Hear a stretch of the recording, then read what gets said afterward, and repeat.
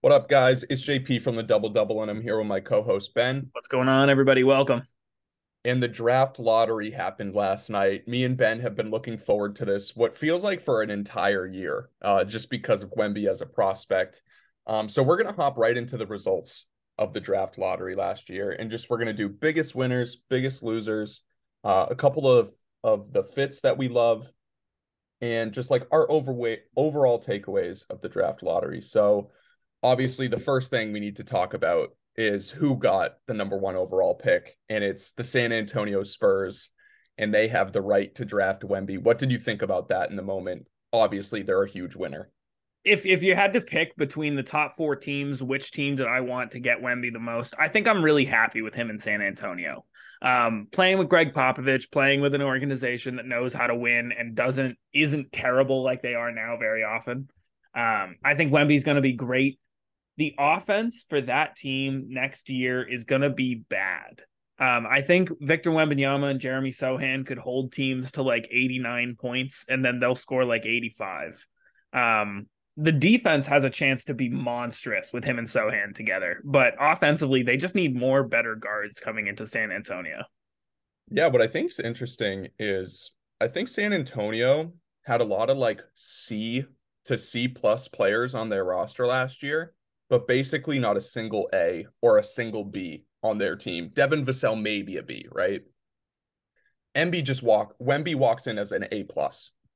And I just think that's super, super interesting because now moving forward, the Spurs have their North Star, right? Every move we make from this point forward is to accentuate what Wemby's good at. And I just think that brings so much clarity to the organization. I mean, we see teams like the Cavs right now who have a bunch of young pieces, but they struggle with role players because they've just whiffed in the draft for role players. This is the exact opposite for the Spurs. They have role players galore on this team. Like you can see a world where Trey Jones is an awesome backup point guard for this team 4 years into the future when they are trying to compete. Or, Devin Vassell, does he become a lower tier like all-star? It's possible. I don't bet on it, but there's like you can kind of sort of see how the vision plays out. Is Sohan going to be a all defensive team player? Who knows? But I love the fit. I love that it's Wemby's team the second he steps into the locker room. It absolutely is. And I kind of have a different perspective on it, which is we're about to see just how many of the players in San Antonio actually are C or C plus players. Like when your team loses basically every game that you play and you're taking meaningless shots, you might look pretty good in some minutes. But we're about to see now that they're about to start winning games and they're about to need impact guys, which guys are going to stand up or, be able to rise to the occasion and who won't. I have faith in Devin Vassell as a shooter, but all star, I think, would be a reach. Or like fringe all star, I mean, maybe. Keldon Johnson is a great role player.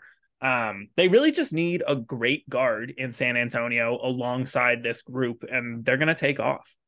Yeah, they need one more guy, and next year's not the draft to do it, but they have a million assets that I wasn't aware of until Bobby Marks yesterday started going on like a Twitter spree of just kind of updating everyone on Twitter of whose assets are in what spot. And the Spurs have a ton of picks. They've gotten picks from the Hawks, they've gotten picks from the Celtics.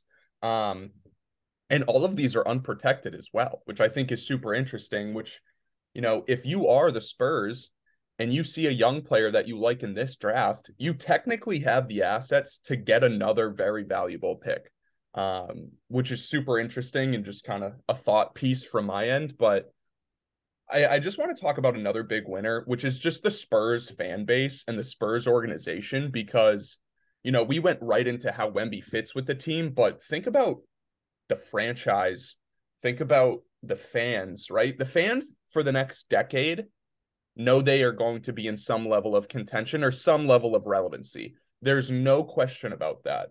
That is such a level of comfort that not a lot of teams get to have. Um, and the organization, like you go from David Robinson to Tim Duncan to now Wembenyama, it's just they are winners like in the highest degree. It's so cool to see this team get another chance. They just get generational big man after generational big man. It is really cool for San Antonio. You saw how hyped the Spurs representative was when he got the number one pick, and for good reason, man. This is about to make San Antonio basketball a lot more interesting. Yeah. They have not been a must watch destination for some time. And bringing Wemby to the team is absolutely going to bring that. I want to talk about the next team and whether or not this is a big winner or this is going to bring some turmoil. The Charlotte Hornets with the number 2 pick. I think the best player available here is Scoot Henderson. I think he has a pretty good potential to be better than LaMelo Ball, but I don't know who they take. I think they should take Scoot, but if they do, is there a world where there's clashing between Scoot and LaMelo? I kind of love the fit, actually. I said this a little bit last year with Cade and Ivy, like Lightning and Thunder, just having a change of pace at the guard spot. I think this is kind of that to maybe even a higher degree. Because Scoot is what I kind of see as like a generational athlete and prospect at the point guard position. And he's super explosive, and LaMelo likes to live outside. So you can just like see how different they will be right next to each other, or they can stagger the minutes as much as they can and just have one guy running the shop at all times. So I love Scoot to the Hornets, actually. I don't think it's going to be an issue at all. I think that's a great call, honestly. LaMelo Ball is a great catch and shoot 3-point shooter. And if they're okay taking turns or if you have to stagger their minutes, I think either of those works out pretty well. Scoot is going to be a guy that has to have the ball in his hands almost all the time. So I'm because there is the off-ball game to him is a little bit weaker than some other point guards. So it'll be interesting to see what he does when LaMelo has the ball in his hands. But the other way around, Scoot running the show, feeding to LaMelo, I can see that being pretty effective. Yeah, 100%. And I just think, it's really important that the Hornets got a top 3 pick because it kind of feels like there's nothing to be excited about with that franchise. Even when they have LaMelo, they're horrible. And I think now at least you can say, hey, we have another very, very interesting prospect next to LaMelo. So moving forward, maybe these are 2 guys that can both make all-star teams and kind of bring us back into relevancy. Hopefully that's best case scenario for Charlotte that it works out that way, but we'll see. But I'm happy for Charlotte fans. I think that's definitely possible. I want to move on real quick to the biggest loser of this draft. And that's clearly the Detroit Pistons. Worst record in the NBA, 14% chance for a number 1 pick, and they fall to 5. Now, Portland at number 3 is willing to trade their pick. And me and you have talked back and forth about it. And I think Detroit trading up to get into that number 3 spot would be perfect for them. But if they don't, this has to be pretty upsetting to fall to 5 after what you could have had. Yeah, they're like by far the biggest losers of the draft because I think this team changes drastically if they get Wemby or Brandon Miller, in my opinion, without having to give up assets. Because you mentioned it, like if Portland does want to move out, now you have to give away something to get Brandon Miller. You can't just select him and keep your team how it was. But if you like just the thought of pairing Cade with Wembanyama, right? I think Cade's going to be like a top 15 guy in the league at some point. I think he will sneak into all NBA teams. And then I think Wemby, like I've said it on the podcast, I'd rather have the next 5 years of Wemby than Embiid. Or Tatum. Like, give me Wemby. I just think he's that level of player. So if you put that guy next to a guy who's going to also be making all NBA teams, like you're a contender. And I just think that's what they missed out on, and it sucks. I do think Brandon Miller at 3 is a spot they should do, honestly. I do think that's what they should do. I think he's young. He fits next to Cade and Ivy perfectly. Yeah, they're by far the losers of this draft. There still is a way for them to kind of find out how to take advantage of this, but as where we stand right now, they are the losers. Yeah, and they could trade into 3 because Portland is in a bit of a pinch here. They want to contend around Dame. They want to compete. So they're going to need to trade away a number 3 pick for a guy that impacts winning right away. So the thought that we've had Bojan plus the number 5 pick for the number 3 pick, I think that's a realistic trade for Portland. I'm struggling to think of how many better options there are out there. And I want to go back to Portland actually because we did biggest winners pretty quickly. I think Portland is a slam dunk winner in this. They had the 5th best odds. They get up to number 3, and I think in terms of what they're looking for as a franchise, right? Like they're trying to bring good players into the building and they're trying to trade that pick. The fourth pick doesn't do that in this draft. The fifth pick doesn't do that in this draft. The top three picks do that. Some team will be willing to give you a good player and maybe even assets to get Brandon Miller on their team. So that changes drastically how the offseason goes forward for them because, like you said, they're trying to get better and they actually have a trade piece now that's pretty valuable. So I think they're in the biggest winner category as well. I think that's definitely reasonable, man. They're going to get assets for this. They got pretty lucky sliding into 3. Are the Pacers a team that could potentially trade up? They're a team with some possibly good young players. Miles Turner is definitely a better replacement than Nurkic.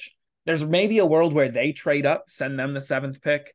I'm trying to think of just what trade Portland would want to take the most, and it's kind of too early to tell. Yeah. But there's definitely going to be some teams that fell that wanted to rise up to the top 4 that are going to trade up. Yeah, and I think for Portland, I know we're not doing off-season stuff just yet, but I do think this selection and kind of just the options they can get from this will indicate whether they should move on from Damian Lillard or not.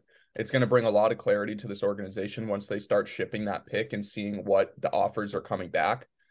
Because moving forward as a young team with Shaedon Sharpe, Anthony Simons, and Brandon Miller as your little trio, that sounds pretty enticing.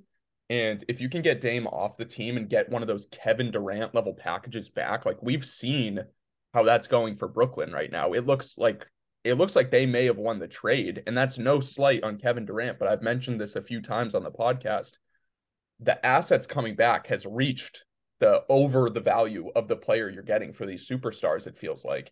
If Portland can get in on that sweepstakes before GMs start to realize, hey, we're giving up a little too much, and you have Brandon Miller, Shaedon Sharpe, and Anthony Simons, that seems like a pretty good way to move forward to me.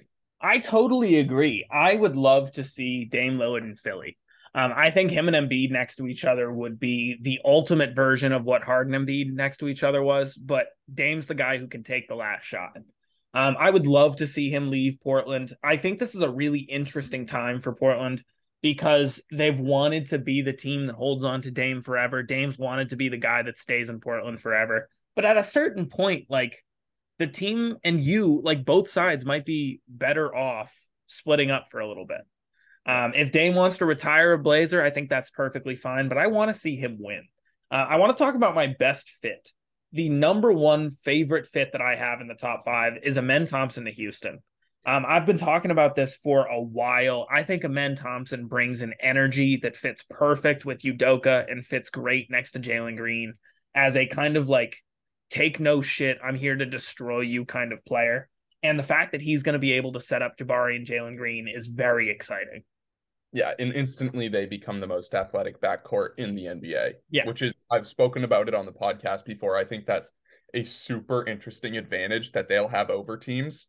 And they're just big at the guard spot. Jalen Green's 6'6" and he's 6'7", and that's just another advantage. So it's a super intriguing fit. I also think, in terms of Amen's kind of fitting into this team, he fits perfectly as a Udoka player in my eyes.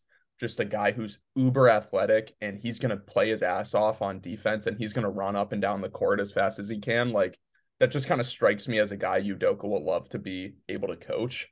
My perfect fit is I kind of already mentioned it, Wemby to the Spurs. Just organizationally, they've been known to like draft really well internationally. And, they have a ton of international fan bases. Because of Tony Parker, Manu Ginobili, Boris Diaw. Like we have a bunch of international players that did really, really interesting things for the San Antonio Spurs. Wemby slots in there. I think that actually helps his global platform, which I think is interesting. He's just going to be a really, really nice fit there. And like I said, he's going to be able to cook from day one. So it's not going to be like an Evan Mobley situation where we don't really get to see him try new things. With Wemby, it's going to be him only trying new things. And he'll probably have to be reined in at some point, serious, to be like a winning basketball player. But we're just going to see a overflowing pool of skill from this guy. And we're just going to get to see him cook whenever he feels like it. Yeah, they're going to give him the reins because why not? Why not let him try absolutely anything he wants to try? I think the Wemby to the Spurs thing, an interesting part of that is It's almost better to be an international star that goes to San Antonio because unfortunately it's a very boring city. So if you're someone who's grown up in the United States, you're not going to be excited to spend the rest of your life in San Antonio. Yeah. And because of the global platform that the Spurs have, Yeah. I think this is actually a perfect spot for Wemby. And he mentioned it on the live broadcast that it meant so much to him that they got the number one overall pick because of the history that they have with French players like Tony Parker and Boris Diaw. He grew up loving the Spurs because he's from France and he loved Tony Parker. And I think that's best case scenario if you're a San Antonio fan, right? The guy who's a rookie comes into your organization and says, "This is the team I rooted for when I was a kid. I've always wanted to play here." That's music to any San Antonio fans' ears. Absolutely. So if that's everything, we can move on to game one. Do you have anything to say before we wrap up? I do. I have an overall takeaway from this draft, and Okay.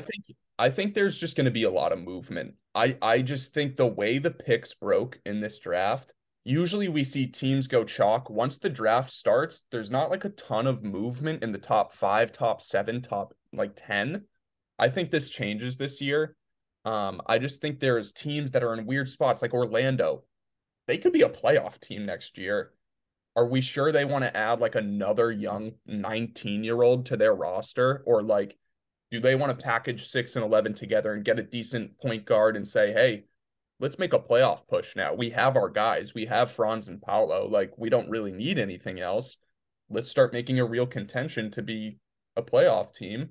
I think there's a lot of teams with like options. And I think that's what makes this year's draft so interesting. I think once we come around to draft time, we're going to see picks flying up and down, especially the Portland situation. How often do we see the number 3 overall pick being moved? And being Very like often. openly shopped this early in the conversation. Like the second the announcement was made, Portland says we're going to try to move this. That doesn't happen very often. The team that I think should try to either move up or move on from their pick is Dallas. They were lucky to keep it in the top 10, but I don't think that adding a 10th pick to this Mavs roster is really what's going to be the game changer. If you can package this together with a Josh Green and maybe get a player or some more depth that's a little more legitimate, I think that's possible. Early on in our draft process, I talked about how interesting Keontae George to the Magic would be. And it Mhm. feels like they could take him at 11. And I thought for a while he was going to be an undeniable top 10 pick. So I'm really interested in Orlando taking a really high ceiling 6th and 11th pick and then just potentially having a dynasty going forward. But that's the thing. If you're Orlando, like, what does two more 18 or 19-year-olds do for you? If you're trying to make the playoffs, which they were trying to do at the end of last season, they were winning more games than any other team that was quote unquote tanking. You have a guy who's going to make all NBA teams. Paolo's nasty. He could lead the league in scoring one day, and it wouldn't shock me at all. And you have Franz, who is a perfect co-star next to him. It's time to fill in the role players. That's what it is. So, like, is that what you're doing here at 6 and 11? Or do you get veterans who aren't 19 years old to I join your love I love the idea of taking Taylor Hendricks at 6 and Keontae George at 11. I Yeah. think I love that idea because they need high volume 3-point shooters and they need a guard that can really pop. And Keontae George really hasn't proven that, but maybe there's something they can reach there. But I do get it. Paolo's the guy you want to run your offense through a lot. So why not get supplementary pieces? I think Taylor Hendricks is about as good of a supplementary piece as there is. Just young. Yeah, he Right. is, but the whole team's young. Why not build together? Why not, build a dynasty full of young guys that you want to keep all together? Because there's only so many young guys you can keep on a team. Like, not everyone can be young and grow into a star or grow into a role player. And it's like, at some point, it's okay to trade assets for known commodities. That's just how I view it. But like I said, it all comes back to the hey, a lot of these picks could be shipped. I think the Pistons, we spoke about them briefly. I really think they should consider moving up to 3. Just with that how that fell out. And Portland just moving back 2 spots and getting an asset that could help them win now kind of seems like a win for them as well. So yeah, that's just kind of my overall takeaway from the draft is I think we're going to see a little bit more movement than we usually see. I think it's possible, and there really wasn't much movement in terms of the draft order. Up until Portland got into the top four, pretty much everything was going exactly how it was expected to go. There were some teams that really wanted to get that top four pick that fell short, and they're going to have to try to do something to try to compensate, to try to get that talent that they wanted.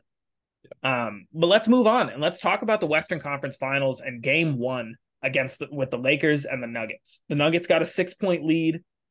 This was a weird game.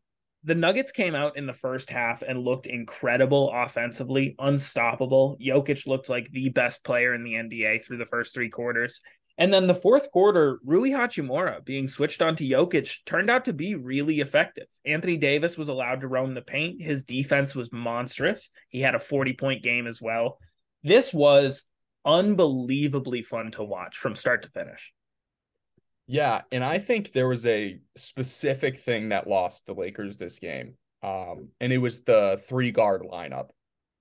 That first quarter, the Nuggets just beat the shit out of the Lakers all over the boards. I think the team had 6 offensive rebounds in the first 3 minutes of the game, and they were just too small because Davis is going to rotate and try to block shots, and then when he goes up for a block shot, Jokic is right there waiting for the offensive rebound, and it just killed them a ton throughout the first quarter.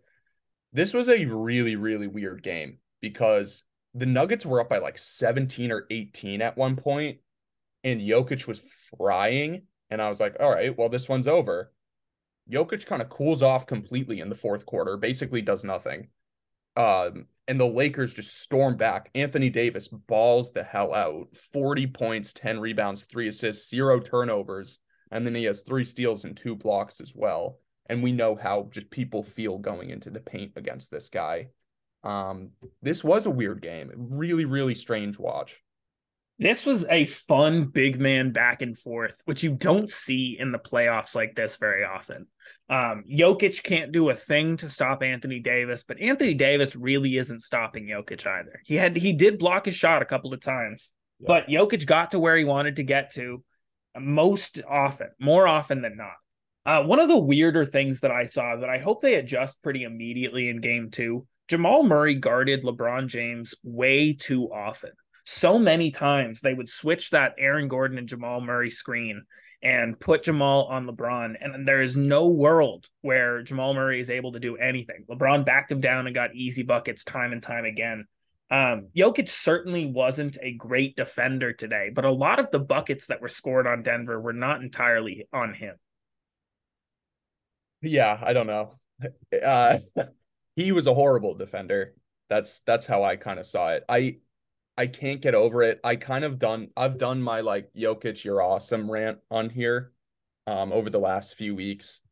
I will never enjoy watching him play defense. I texted you, it literally makes me physically ill watching him contest shots because it's the most lackadaisical, least effort thing in basketball. It's like D'Angelo Russell level contests. It's hard for me to watch, and I do think like, I saw it 4 or 5 times maybe where LeBron's just in the paint and all Jokic does is just slap his hand through the air and doesn't leave his feet, doesn't get off the ground. I do think like if the Lakers are in the paint, the ball is going in the hoop. That's kind of where I feel right now, but it's one of those things where Denver's 3-point shooting is gonna allow them to put 130 points up per game. So I don't really know if I sympathize with your argument there that it wasn't Jokic. I think if you go back and watch those LeBron highlights, you'll see how many of them were scored over Jamal Murray. If you go back and watch, he's getting past Jamal Murray, but then there's Jokic being a traffic cone in the lane. I mean, certainly Jokic is not a great defender, but I would go back and watch LeBron's highlights through that game. But the defense in the fourth quarter is really what led the Lakers comeback. I mean, they really fought hard the whole second half. This Lakers team is not a team that gives up.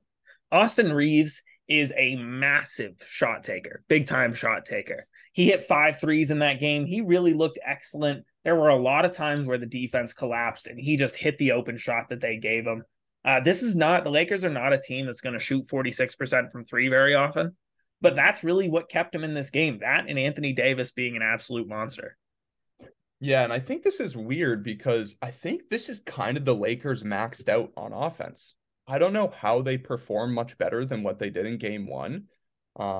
I kind of scheduled in a W for Denver in game one just because of the altitude advantage. We've seen it kill teams this entire year, really, where teams come into Denver and Denver's used to it and the opposition is not, and then Denver wins the game. So I kind of scheduled this as a win, but for the Lakers to be as efficient as they were from three, from the field, and from the free throw line, it kind of doesn't feel like they can do much better than what they already did. So it's gonna have to be a defensive uptick for the Lakers moving forward. Yeah, And both teams shot 55% from the field. Both yeah, teams shot above 56 or 46% from the three-point line. yeah. It's all offense, and it's not really possible for either of them to get better. So is this just a case of whichever team's cold is losing? Yeah, and I honestly do think that's what it is, and my bet's on the Lakers going cold before the Denver Nuggets. It's not, and I texted you last night about just Denver's defense. I think it's gross, but does it matter? Is kind of the thing that I'm coming around to because I've had issues with it the entire season, and they beat the shit out of Phoenix and they beat the shit out of Minnesota, and maybe I was like, hey, maybe it's not a big deal. Maybe it's not a big deal. I just can't wrap my head around. They're gonna outscore everybody. It doesn't matter if they let someone get 126 points on over 55% shooting because they do it on 57% shooting. This team is just an offensive hub and offensive juggernaut. And I don't know. It feels like the matchups moving forward. I texted you this and I don't want to project, but are there teams better than the Lakers that can take advantage of the Nuggets' weakness? And I don't think so. Like the Nuggets are the most paint dominant team left, and even they're losing to the Nuggets. So yeah, it's super interesting on just how I view this team and how I view team building moving forward because it's just they are the anomaly. They are, yeah. I think so. Out of all of the playoff games that Denver has played so far, I think they've put up under 110 in three of them. This is a team that puts the ball in the basket very effectively. And for as much as you can talk about their defensive weaknesses, when you watch the offense, it just flows. It flows so perfectly. They really did get slowed down in the fourth quarter, but through three quarters, they really were just generating every open look that they could. Every time there's a disadvantage, they take care of it. They take advantage of it perfectly. Yeah, and I think something that I'm going to be looking out for is like, will Jamal Murray perform this way the entire series? I'm not sure. Because the way I'm viewing this is like Jokic is going to do what he does every single night. LeBron is going to do what he does every single night. And then it comes down to Davis and Murray performing up to their ceilings because when those guys perform to their ceilings, they're incredible, but they're known to go missing from game to game, both of these guys. So this is just going to be a really interesting series of like consistency for the star players and just adjustment. I talked about the small lineup for the Lakers. Darvin Ham stuck with that way too long. Way too long. He just kept trying it. And I get the thought process behind it, where it's like if we can get Jokic on the move, and if we can get these like fast guards blowing by Jokic and just taking advantage of him not being able to move laterally, totally understand it. But when you see your team getting decimated on the glass, you got to change something up. And he just didn't. He stuck with it for a really long time. And I think that honestly kind of put the Lakers at a big disadvantage. I think you're right. Jamal Murray is definitely going to struggle to score 31 points a game, but there's a lot of shots that he can get to with the Jokic two-man game that are going to be open game after game through this whole series. The pick and roll, when you have Jokic in the post and you run that mid-range look, they get that mid-range look to Jamal Murray that they ran a couple of times. It's really impossible to defend because Anthony Davis cannot step out on him because that just creates an easy mismatch. It's really, there's so many tough angles that the Denver Nuggets have to score that are just, it's impossible to cover them all at the same time.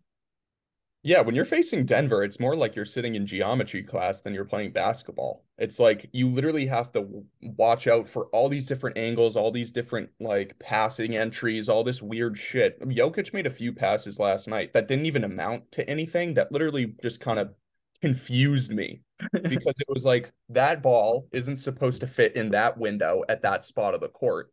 And he does it so regularly that I think it kind of just takes teams off guard. Like one specific possession I'm thinking of, the Lakers figured it out, but then it created an open shot at the other end.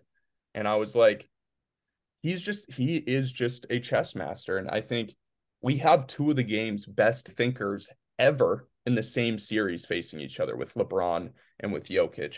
I do anticipate seeing more LeBron running pick and rolls and forcing either Jokic to switch or Murray to switch on him more and just kind of abusing that. That's kind of been the MO of LeBron's entire career. We saw it through all the finals runs against the Warriors where he'd pull Steph Curry out to the perimeter and just dust by him because he's so big and so strong. I think he's either going to bring Jokic out to the perimeter or keep bringing Murray out to the perimeter. We'll see, but I'm pretty sure that's what's coming. I think you're right, and they need to adjust to that pretty quickly. It kind of felt like the Nuggets were okay giving LeBron his looks. For whatever reason, they just wanted to do as much as they could to slow down Anthony Davis. And I know LeBron is hurt, and we kind of talked about this with the Lakers Warriors series. If you just give him looks that he wants over and over and over again, you're gonna get burned. Like that is not a strategy that works. Yeah. Obviously, if Anthony Davis is playing like this, the Lakers have a shot to win every game. And the fact that they clawed back after being down 21 is really impressive. But if Anthony Davis disappears for a game, there's no world in my eyes where the Lakers win it. Yeah, and I think both of us had the Nuggets winning. I don't know if we ever went on the record formally and told the listeners that, but I think we both had Nuggets in 6. Yeah.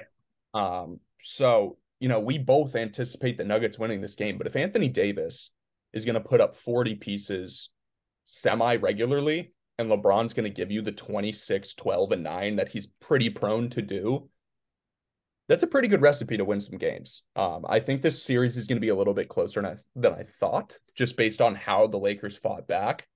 But this is just such a weird series because it's also like, is Kentavious Caldwell-Pope going to drop 21 points again in another game? Or is that just the best KCP game of the series in game 1? And then the Nuggets win by 6 points. Like, you know what I'm saying? Yeah, but is Aaron Gordon going to score 12 again? Maybe not. Probably. He's going to score at least 12, but that's the thing about this Nuggets team is wherever there are advantages, they find them. If KCP needs to take as many shots as he did, fine. Sometimes that's Michael Porter Jr. We saw against the Suns, they didn't have big bodies to throw at Aaron Gordon, so he was getting a lot more looks. That's just what this team does is they find weaknesses and they pick them apart. Yeah, there's a lot of sliding doors with the Nuggets, right? Like if you stop one guy, hey, look, Michael Porter Jr. just had a 15-point quarter, and then, they figure it out that way. With the Lakers, like I mentioned earlier, it does kind of feel like they've maxed out their offensive output in game 1. Like we'll go down the list here quickly. Anthony Davis, 40 points on very efficient shooting. LeBron James, 26 points on very efficient shooting. Austin Reeves, 23 points on very efficient shooting. Rui Hachimura, 17 points on 8 of 11 from the floor. That's all those players exceeding or living up to their standards. Like, do we trust D'Angelo Russell to have a huge bounce back game? No. Do we expect Dennis Schroeder to really kind of make a massive impact? No.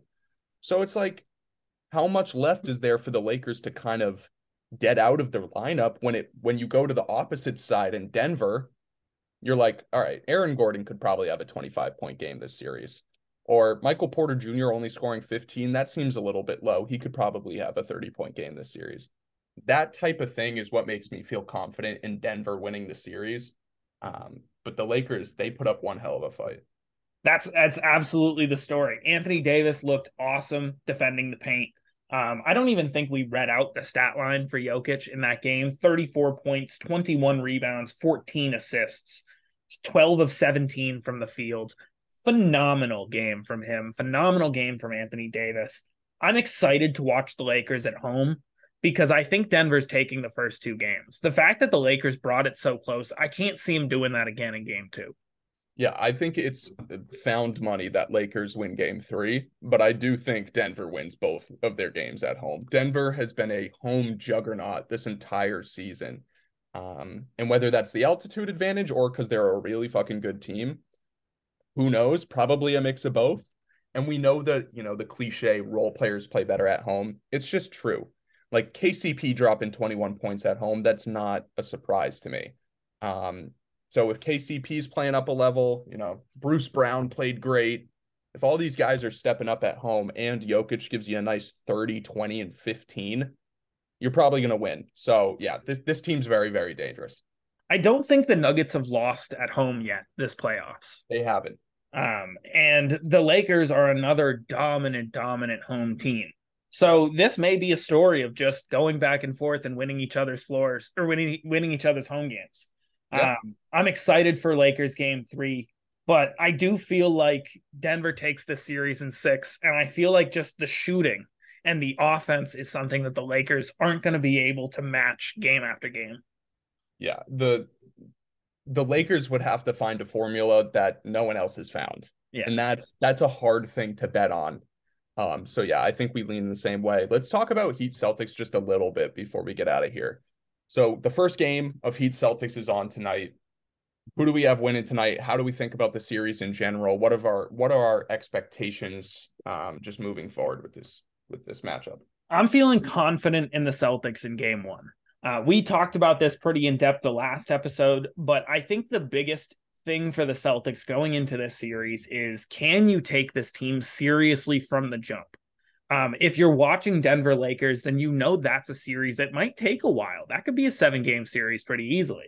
If the Celtics can wrap this up quickly and get some time to heal, get some time to rest, that would be great for them. I'm really interested to see what the Miami defense looks like. How are they planning to slow down the Jays? Yeah, I proclaimed my somewhat fandom of the Celtics coming back a little bit last podcast. Then I see a Twitter highlight saying that Malcolm Brogdon thought the practice was lazy and sloppy, and Al Horford had to address the entire team to get their heads back into it.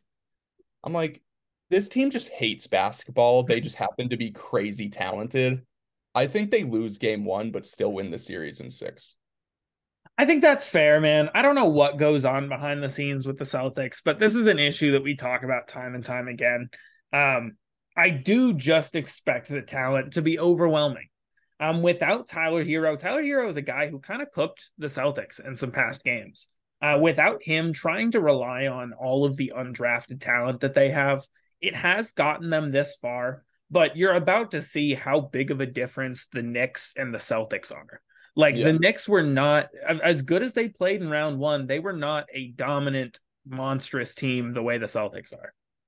I think that's fair. I think what's interesting is the Knicks had a legitimate guy who was cooking the entire playoffs, and Brunson. Like, Brunson was just on a roll. Mm-hmm. I don't know if the Celtics have had that guy. I mean, yes, Tatum obviously just had the 51 piece, but the game before that, he looked like Tobias Harris. So it'll be interesting. I'm very, very interested in how this first game plays out. I would love for the Celtics to just win it and like make this a quick series, but I just think, from what we've seen from this team, I think they like when their backs are against the wall almost. So I think I think Celtics in 6 is kind of what I'm comfortable with. I feel confident that they'll win game 1 and lose game 2. They're definitely dropping one of the first 2 games. And I think that's fair to bet on, but I just don't know what is the game plan for the Miami Heat to beat the Celtics? Is it a defensive showing where both teams score under 100 and Miami ekes out a victory? Is it, more heroics from Max Strus and Caleb Martin? Like, what is it that leads to a Miami victory? Probably just Bam being like an actual good offensive player when he chooses to be. He's a little strange. He's been kind of phased out in some playoff games this year where it's just like you can't really see his offensive impact on the floor at all. But like I've said, we've seen him perform against the Celtics before. I went back to last year's stats when he played against the Celtics, and he didn't really perform. But in the bubble, he cooked the shit out of the Celtics. So maybe the Celtics feel comfortable against that matchup more than I thought they would. But then it comes down to, is Jimmy Butler going to start scoring like he did in the Bucks series, or is Jimmy Butler going to score like he did in the Knicks series? Because if he's just Knicks Jimmy Butler, the Celtics win, like probably pretty quick. But if he starts ramping it up again and he starts putting up 35-point games and shit like that, he is the best player in the series when he does that type of stuff. Yeah, it will be interesting to see what the Celtics defensive strategy looks like because the Knicks, yeah, for as much as you can say about their offense, despite Jalen Brunson, their defense is awesome. Their defense is physical as hell from the tip to the end of the game. Mhm. The Celtics don't really have that level of defense in them. And I think that's a big reason why Jimmy put up the numbers that he did. So it'll be interesting, man. Jimmy Butler could average 36 points a game for this series and just be the only thing keeping the Heat in it game after game. And I'm curious about the Rob thing again and how that, affects Derek White moving forward and how it affects just starting lineup. So I know we mentioned it a little bit with Jordan, but like, is this just the recipe they stick with the rest of the way? Or was that viewed as an adjustment just for the Sixers? Um, and then they're gonna move back to putting Derek White in the starting lineup and shit like that. I'm very interested by that. And that's a Joe Maz call, right? On like what he chooses to do. Um, I don't know. I mentioned that if Kevin Love's out there, I think Rob Williams' impact is kind of diminished a little bit. Personally, I'd like to see Derek White in the starting lineup again tonight. Do you have any opinions on that? Or I Joe Mazzulla has already said Rob Williams is starting for game one. oh So taking out the mystery a little bit. yeah, Yeah, so we'll see how that goes, but I do agree with you in the sense that with Kevin Love out there, we talked about it last episode. Grant Williams might be the guy that's more suited to sit out there during those minutes than Rob. I just feel like Rob is we talked about it literally all last year. Rob, what makes him so special is when he can sag off shooters and just be that roamer role that Ime created, right? And if Kevin Love's sitting in the corner, you cannot just like randomly walk around and wait till someone ventures in the paint. That dude can catch fire and he will win a playoff game if you're giving him wide open shots. Like he'll go 5 for 7 and just win a game for the Heat. Yeah. So I don't know. Personally, I'd like to see Derek White out there. But he's the head coach, right? So Yeah, and he'll experiment. Well, he'll probably, if Rob Williams in the starting lineup doesn't work, we'll probably see Derek White thrown in there. There'll be some different looks we'll have to throw out there because Kevin Love is such a interesting, unique player because he is such a negative in so many aspects. But in the corner 3-point shooting and the outlet passes can really burn you. Just a couple of those outlets yeah. and easy buckets in a game can really burn you. Yeah, and even like above the break threes, like on fast breaks, he'll just walk down the court. Your whole defense gets set up to protect the paint, and then he just bombs a three from 30 feet. It's annoying as fuck. And it is team breaking sometimes. The thing is, if Kevin Love's playing significant minutes, I better expect to see Jaylen Brown and Jason Tatum make him work on defense over and over and over and over. And if they do that, Celtics are going to be in pretty good shape because he has probably the worst feet left in the NBA at his age and his mobility. So, Yeah. And if you're looking at the guard pairings for Miami and you're looking at Max Strus, Gabe Vincent, Caleb Martin, Kyle Lowry, all of those guys should be worse than Marcus Smart, Derek White, Malcolm Brogdon. should be. Should be. So we know how well the Heat are able to play and how much they're able to play to their absolute ceiling. But if things go the way they should go, then the Celtics guards should be more than enough to overdo the Miami Heat depth. Yeah, I totally agree. I think this is going to be a really fun series. I am a little scared of just playoff Jimmy kind of showing back up again. This is the team that he lost to in 7 games. People like to forget that it literally was a shot away from the Heat going to the finals rather than the Celtics. It was really, really close last year. The Celtics have gotten better and the Heat have gotten worse because Tyler Hero's not playing. But just that guy, he has like crazy determination and will. And I think if any guy can kind of just put the team on his back and make things difficult for the Celtics, it is Jimmy Butler. Yeah, the question on who is better for this series, Tatum or Jimmy, I don't know if it'll decide the fate for this series because even if Jimmy's better, there's a chance there's a good chance the Celtics win anyways. Yeah, But it'll be interesting to see, man. Jason Tatum had the last 5 quarters that Tatum played in have been incredible. If he brings that momentum into this series, it's hard to imagine games where Tatum has an efficient 30 something point game and the Celtics lose. yeah, I think you're right. If Tatum plays up to his standard, then the Celtics are basically impossible to beat. I saw something before we go. I want to ask you this. I saw something on Twitter.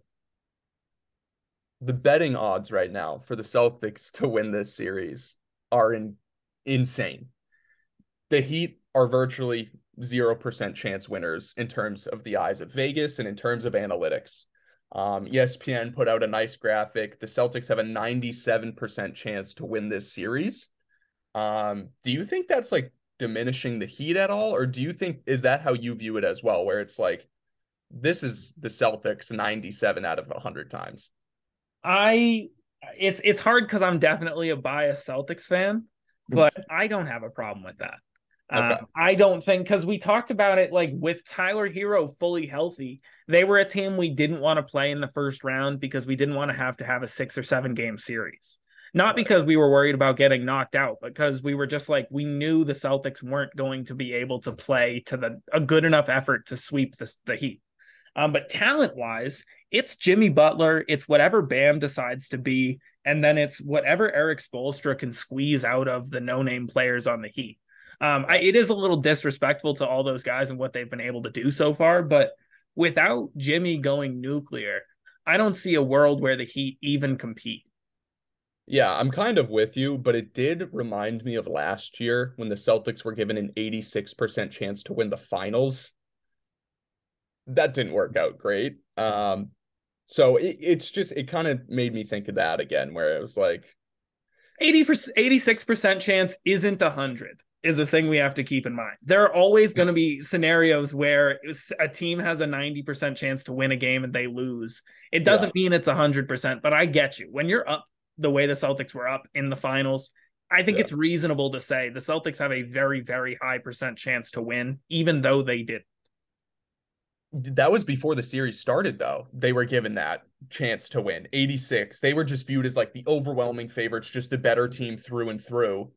And then they lost. And I think that's how we're viewing them against the Heat, too. I agree with that, but it does kind of give me some PTSD from last year where it's like Celtics fans feel very comfortable. And even I was listening back to our podcast with Nate from the preseason, and he even admitted like he thought the series was over like up until halftime of game 4. Like he just thought Celtics were going to have a parade, and it didn't work out that way. So, Yeah, we'll see. I mean, I hope it doesn't get into the heads of Celtics players. Because we've talked about whether or not they care enough during these games. Boston media is always going to say that the Celtics have a 104% chance of winning the finals every single year. So, it's the expectations that you're kind of expecting in Boston. and I think what's funnier is like I'm more worried about Jimmy Butler hearing about it than Celtics, right? Oh, we only have a 3% chance to win, and then he just goes and does something incredible. But I think that'll wrap everything up for us here. We have Nuggets in 6, Heat in 6. Celtics, not Heat in 6. Oh, Celtics, yeah, Celtics in 6. Um, and just a final goodbye on this podcast. Wemby's going to be like actually incredible. I don't think people realize how high I am on this guy. Um, I'm like stupid high on him. I think everyone obviously believes in his talents, but I just think like immediately he's a guy that just completely changes your franchise. Like the second he steps into your building, you be like 3 years from now, the Spurs will be title contenders in my eyes.